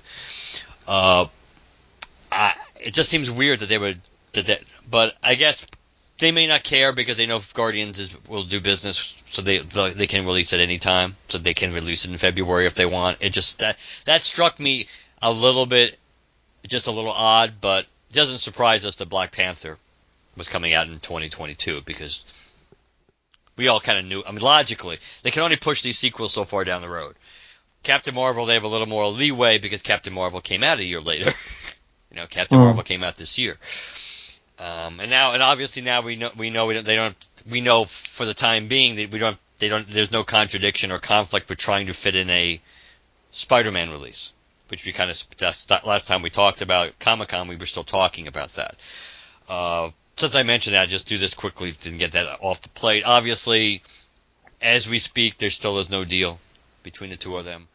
Constant rumors here and there. Then they did address it, both Feige, I think, and Tom Holland, because Tom Holland was doing some animated movie with, actually, ironically, Chris Pratt, I believe, that they announced. Oh yeah, what's that?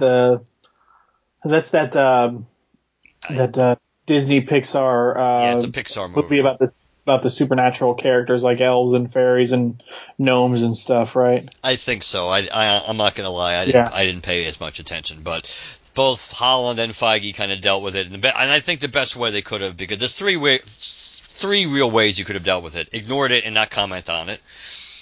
You could have tried to be upbeat and positive, which would be nice for fans, but even if you think deep down there's reason to be optimistic, that could be perceived as weakness from a negotiation perspective.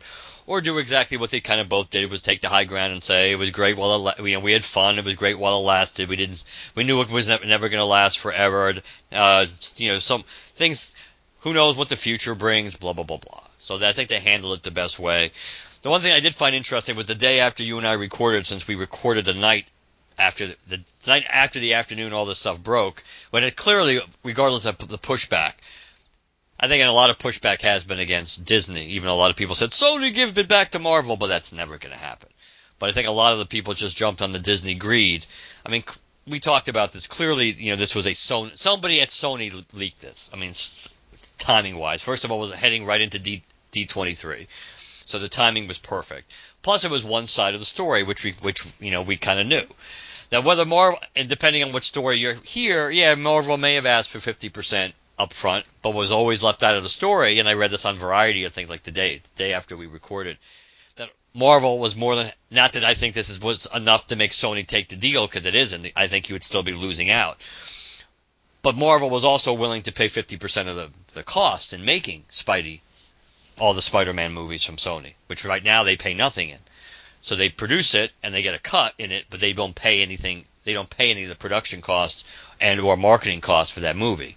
But Disney/Marvel was willing to do that and split the costs. And also, supposedly, if you believe some of this, including Venom movies to bring Venom into the MCU and even Spider-Verse movies, they were willing to do all of that to go half when in the making, all the costs of making the movie in order to get a bigger cut on the return.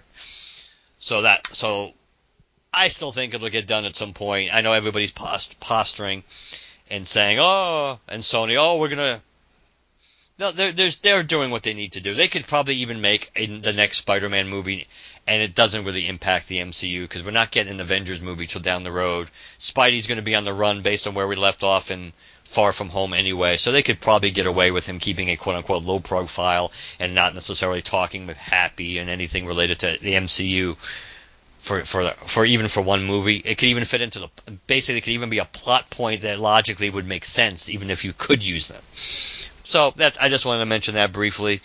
For the MCU shows, yes, they announced 3 more MCU shows. Moon Knight, which is not a real surprise because there have been rumors about Moon Knight coming at some point.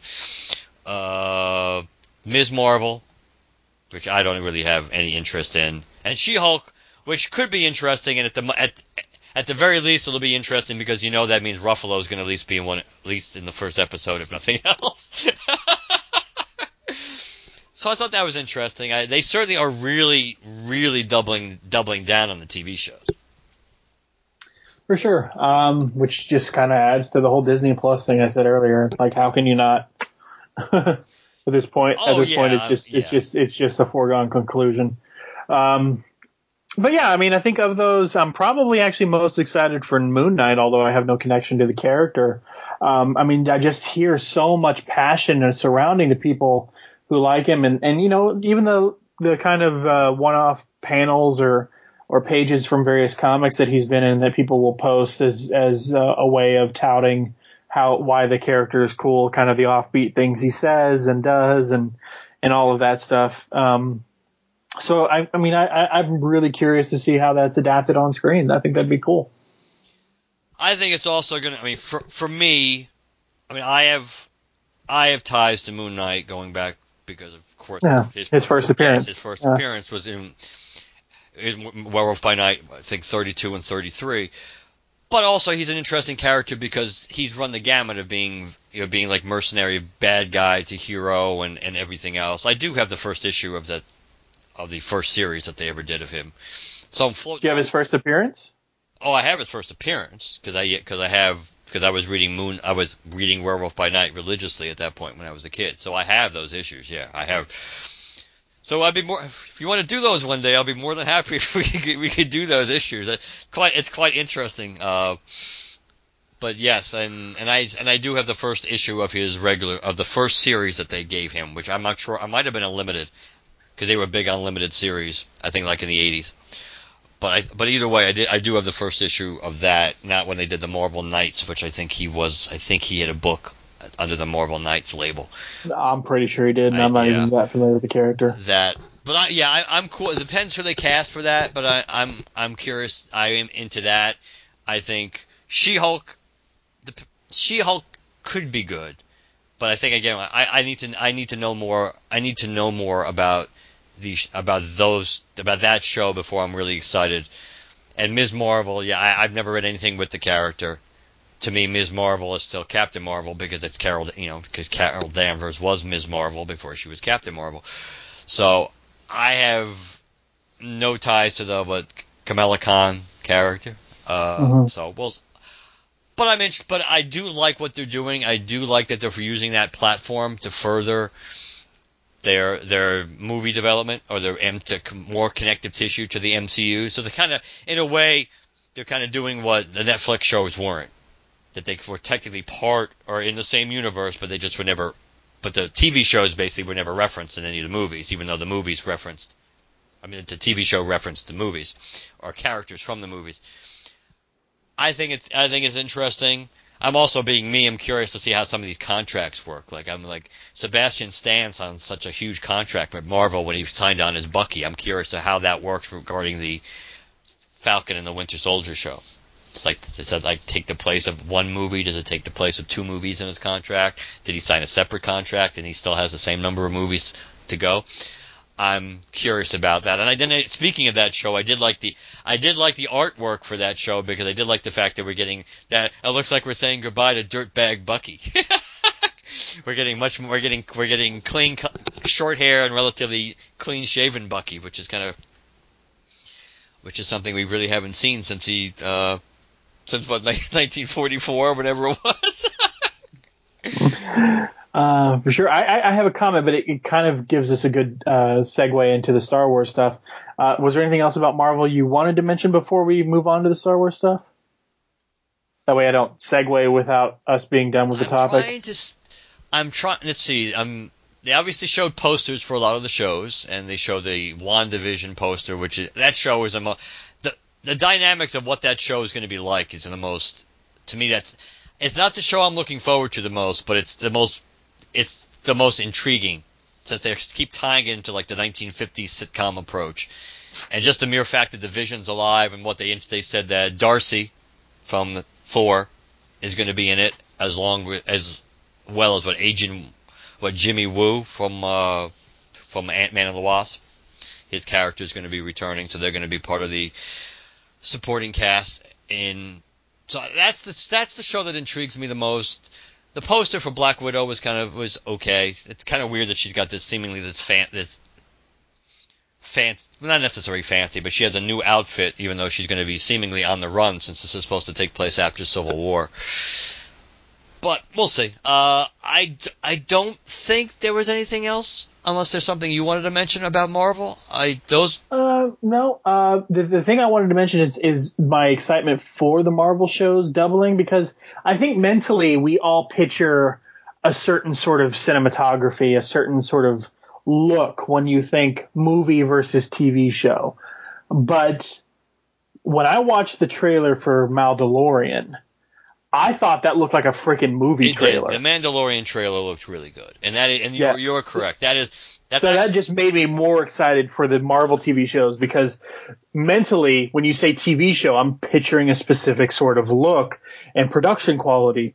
But if the Mandalorian show looks like a freaking movie, then those Marvel TV shows, I can't wait to see what those look like. Because clearly they're going to be spending money. They're not going to be taking the cheap route with these. That's pretty damn clear. The Mandalorian absolutely looks like a Star Wars movie, or a trailer for a Star Wars movie. within reason. I mean, it looks more like, to be fair, and I don't mean this as a shot because I happen to like that movie. It kind of looks more like Solo, let's say, than a proper episode. Yeah, that's true. But still, and they do a really good job at not giving you any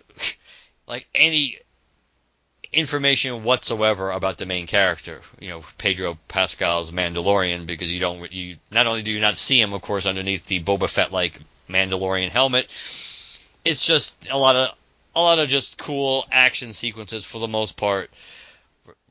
And since this takes place after the fall of the Empire, so this is not a Resistance era show. This is a post Battle of Endor show. The time frame, I naturally gravitate towards that. It's good I like Carl Weathers, so seeing Carl Weathers potentially back in a show, especially a show that might actually be running for several seasons, I think that intrigues me.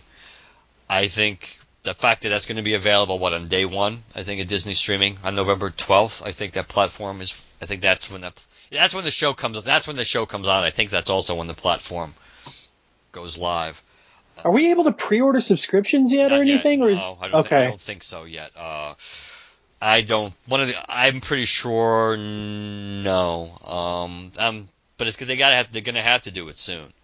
Yeah. And of course, I won't do. I'm curious because I'll actually be in Disney that week, so I'm curious if the TV's going to have it. Probably not, but I'm just wondering if they would at least have a sample of it on their TVs. But obviously, even if I wanted to, I'm not going to be able to watch probably any of that stuff until they come back, since that's.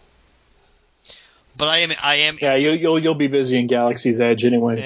I'm not. I gotta be. We'll talk about Galaxy's Edge when I come back, because I should be able to get into Galaxy's Edge because I do have reservations for the Cantina, which at least should get me literally in the door of that part of Disney's Hollywood Studios, regardless of whether they hit max capacity and they're not going to allow any more people in. Because I have reservations to go into the Cantina, I will be allowed into the area, so it's at least will let me go into I'll be able to go to the shops and stuff. I can't guarantee. The thing I'm really looking forward to about Galaxy's Edge is the Rise of the Resistance, or the whatever ride, and that's not what I'm going to be at, and I won't be able to do that since it doesn't open until December at Hollywood Studios. So I'm going to miss that. I'm not really looking forward to the Smuggler's Run ride all that much, because I think it's going to be a lot like Star Tours, which is okay, but not great. The motion on those things always make me a little concerned, and I also hear really bad things unless you happen to be, if you're the pilot, and when you're flying the Falcon, it's great, but if you're the gunner or almost any other position, then it's not nearly as cool. But I am interested in seeing it. And check out the shops and things like that. But yes, I won't be able to check out anything with Disney Plus until. And in all honesty, I'm okay with that, because if there was a Marvel show coming on the first day or the first week the platform was on, that would intrigue me more than The Mandalorian, especially since, and this is borderline controversial, though I honestly don't see what the big deal is. That you're not going to be able to binge watch these shows. They're going to be released one week at a time. I don't know why people lose their go.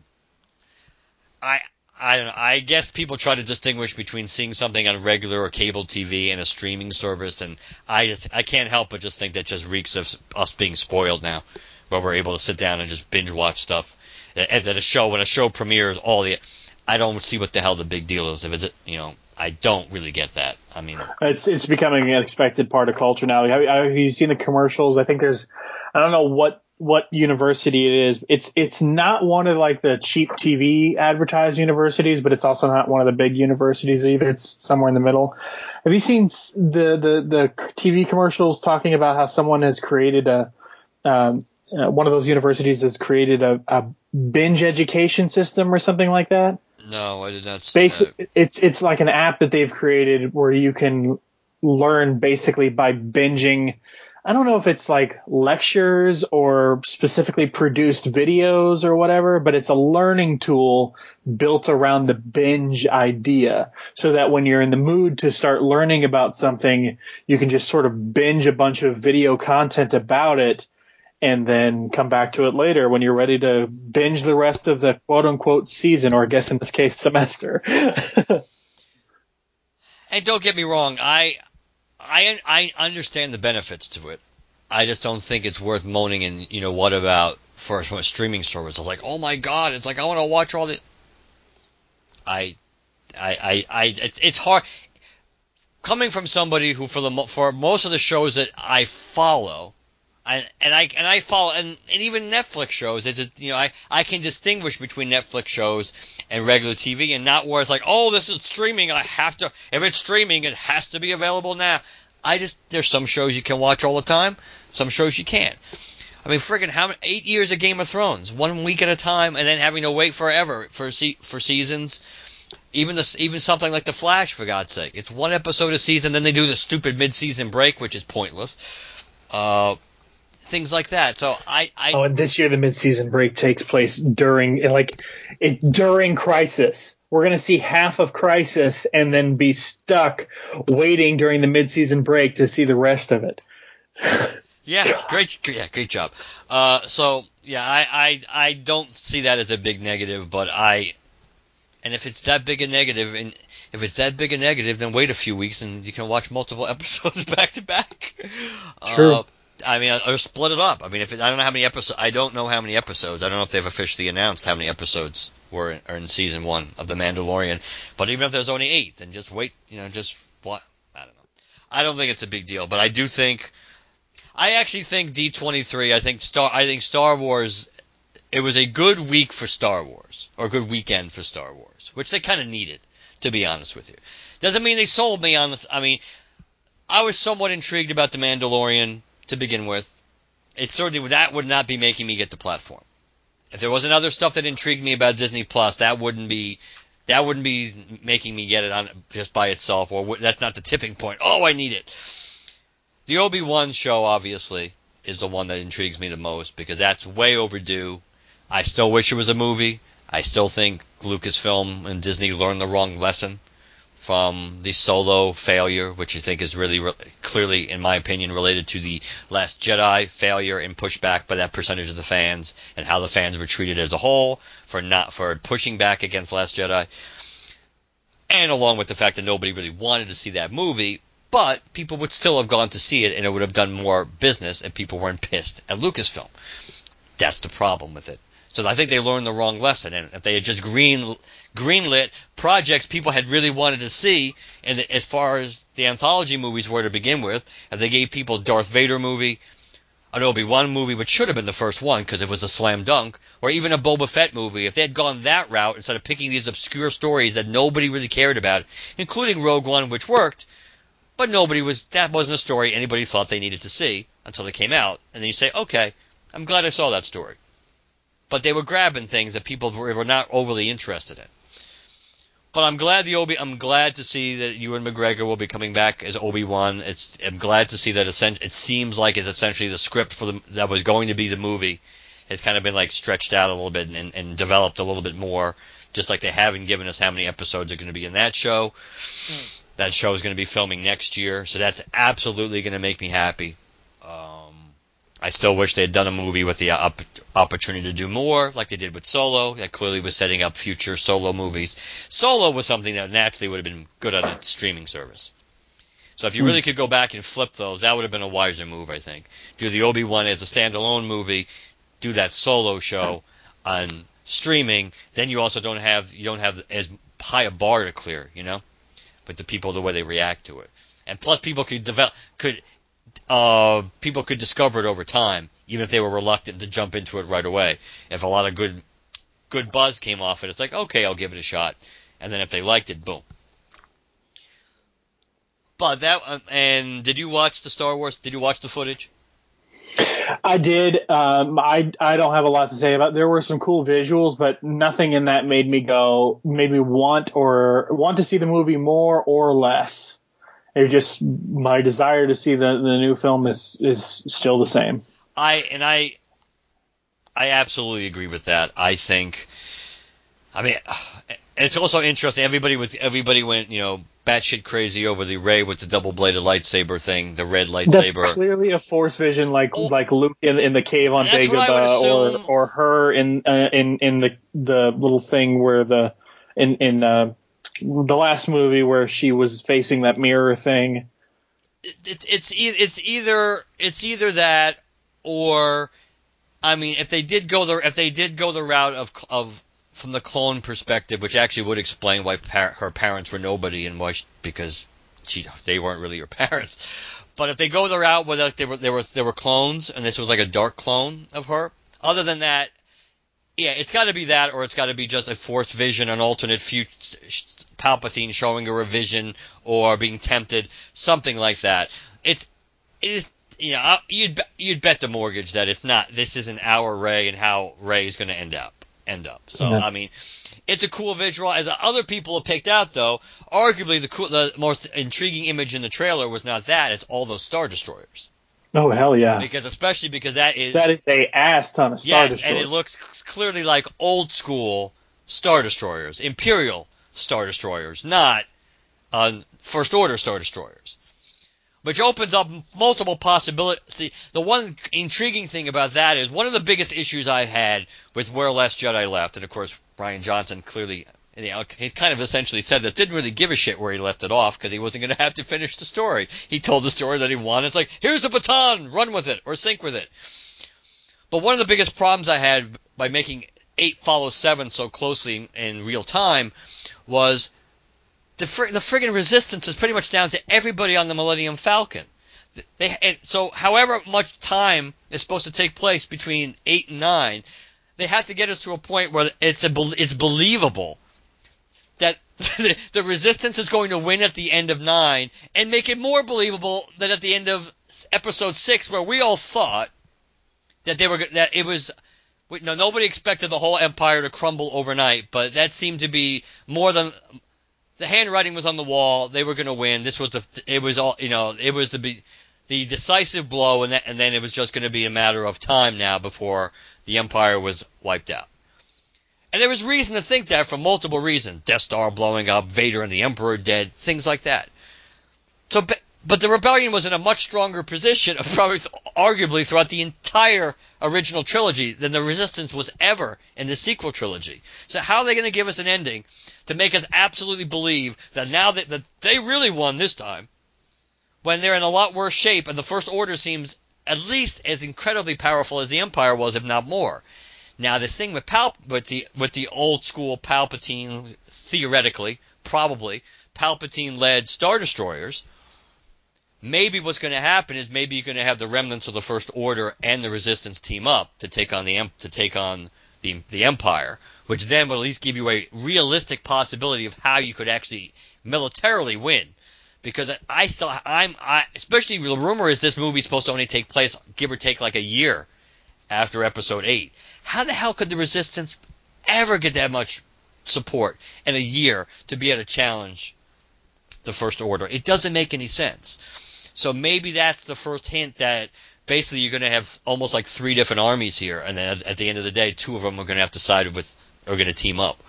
Well, at the same time, and I don't know enough about. I don't keep up the news, so I could be 100% off. But this is supposed to be the end of the Skywalker saga. This isn't the end of the galactic struggle. So maybe the problem comes in thinking that there's going to be a resolution to the conflict in the first place. It's supposed to be the end of the Skywalker saga, but I also believe, as of now, it's supposed to be the end of the proper episodes. So trust me. Let's be like, hey, they can do whatever they want, but sticking the landing on this is pretty damn important for the whole future of Lucasfilm and Disney. Sticking the landing is really important. And they gave you a half-ass ending where, guess what? The conflict isn't over. That's a good way to guarantee you're going to piss off the fan base tremendously, especially when you're selling this as this is supposed to be a conclusion to not just the Skywalker saga, but a 9-movie arc. This is a 9-movie arc that's coming to an end, even though, let's be honest, Episode 7 and 8 don't feel that close to that's a lot of the heavy lifting Abrams has to do. 7 obviously has a ties to the original trilogy and some ties maybe to the prequels, but Episode 8 is pretty far out there. You take Yoda out of that movie, it would not feel much like it has any super strong ties to it. But this movie is supposed to end a 9-movie arc. and it has to be satisfying, and not giving us an ending. I would be honest. I mean, if it would be honest, but I don't think that's what they're really going to do. But that's one of the challenges. One of the challenges is making it a believable ending. But we don't know what Palpatine's role is going to be, other than it's supposed to be major. We don't know what the ties are going to be in the and or roles and or appearances of Luke and Obi-Wan and Yoda and Anakin and all these things. We don't know that, so it's hard to put it in context, and it's hard to really. So I think that's. I mean, they did show that footage of Kylo and Rey fighting like on the ship and surrounded by the water, which again, we've already seen Kylo and Rey fight. We've already seen them. That by itself means nothing. I mean, Rey has like no lightsabers, no raw. She has raw talent, but she has like no real skill wielding a lightsaber whatsoever. Now, maybe it'll be better in this movie. Not that seemingly needing training has been a factor for Rey, and maybe we'll get an explanation for that. Maybe we'll finally get an explanation for why she can do shit she shouldn't be able to do, considering she has had literally no training. Even when Luke was showing her in the big picture, had nothing to do with really the ultimate raw basics to where you would think she might be able to do something. I mean, at least Yoda gave Luke some actual hands-on training. You saw Luke doing stuff with Yoda as far as, some Force Jedi crap. You didn't really get any of that with Rey and Luke. But I'm still very cautious about this. I'm going to assume we're going to get a real trailer for this, probably in September. I don't think. I mean, it kind of. When's the next big Disney movie? Is it the Tom Holland, Chris Pratt thing? Is that even this year? I didn't know that was this year. Is it? Damn it! I could check. I'm just trying to think that. Because we don't have another Marvel movie this year, so what's the next big Disney film? But I'm not sure if that is true. That is usually the criteria, the standard, I guess, the gold standard to look at. Off the top of my head, without looking, I'm not sure what the next release is. But it would kind of be odd to push this back until into October. I mean, this movie does come out in December. I'm looking at this real quick to try to see if there's a major Disney or Pixar or something release. I don't see. Let's see, that's August. I don't see anything in September. So it's. I don't know if Maleficent. Yeah, I doubt it. That is October. Okay. It's October 18th. It still would be odd if they pushed it back that far, but they could. I don't think I just want to double check I didn't miss anything in September. September is not usually a big release month for them. There's not a tons coming out this month anyway. Hey, Rambo opens up against Downton Abbey. That's good. There's a natural counter programming 1-2 punch. I mean, I guess it would have to be, because the next big one is Frozen 2, but that's November 22nd. That's way too late. Yeah. So, yeah, I guess it would have to be Maleficent. I mean, there have been times when they worked pretty well in tandem with other production companies. Yeah, of course. Yeah. So, Joker might be, depending on the new trailer that, as we record this, comes out tomorrow.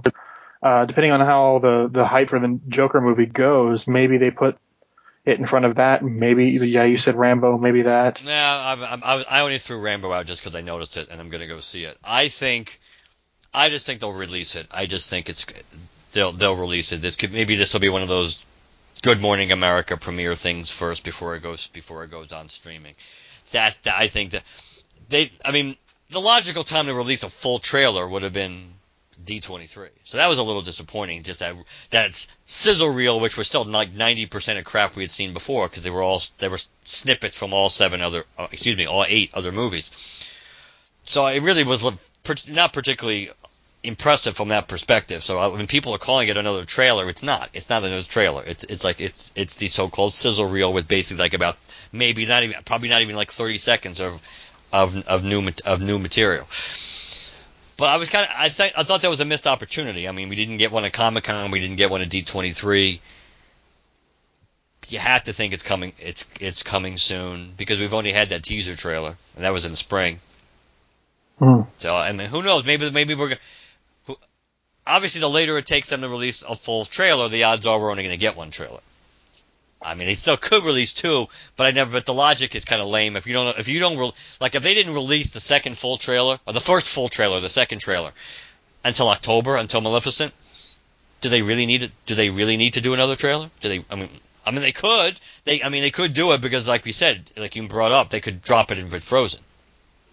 I mean, hell, given the blitz that happens with TV spots and stuff, giving away things and blah, blah, blah, they might as well. I wouldn't be surprised even if they release the next trailer late, that they still release yet another trailer before it happens.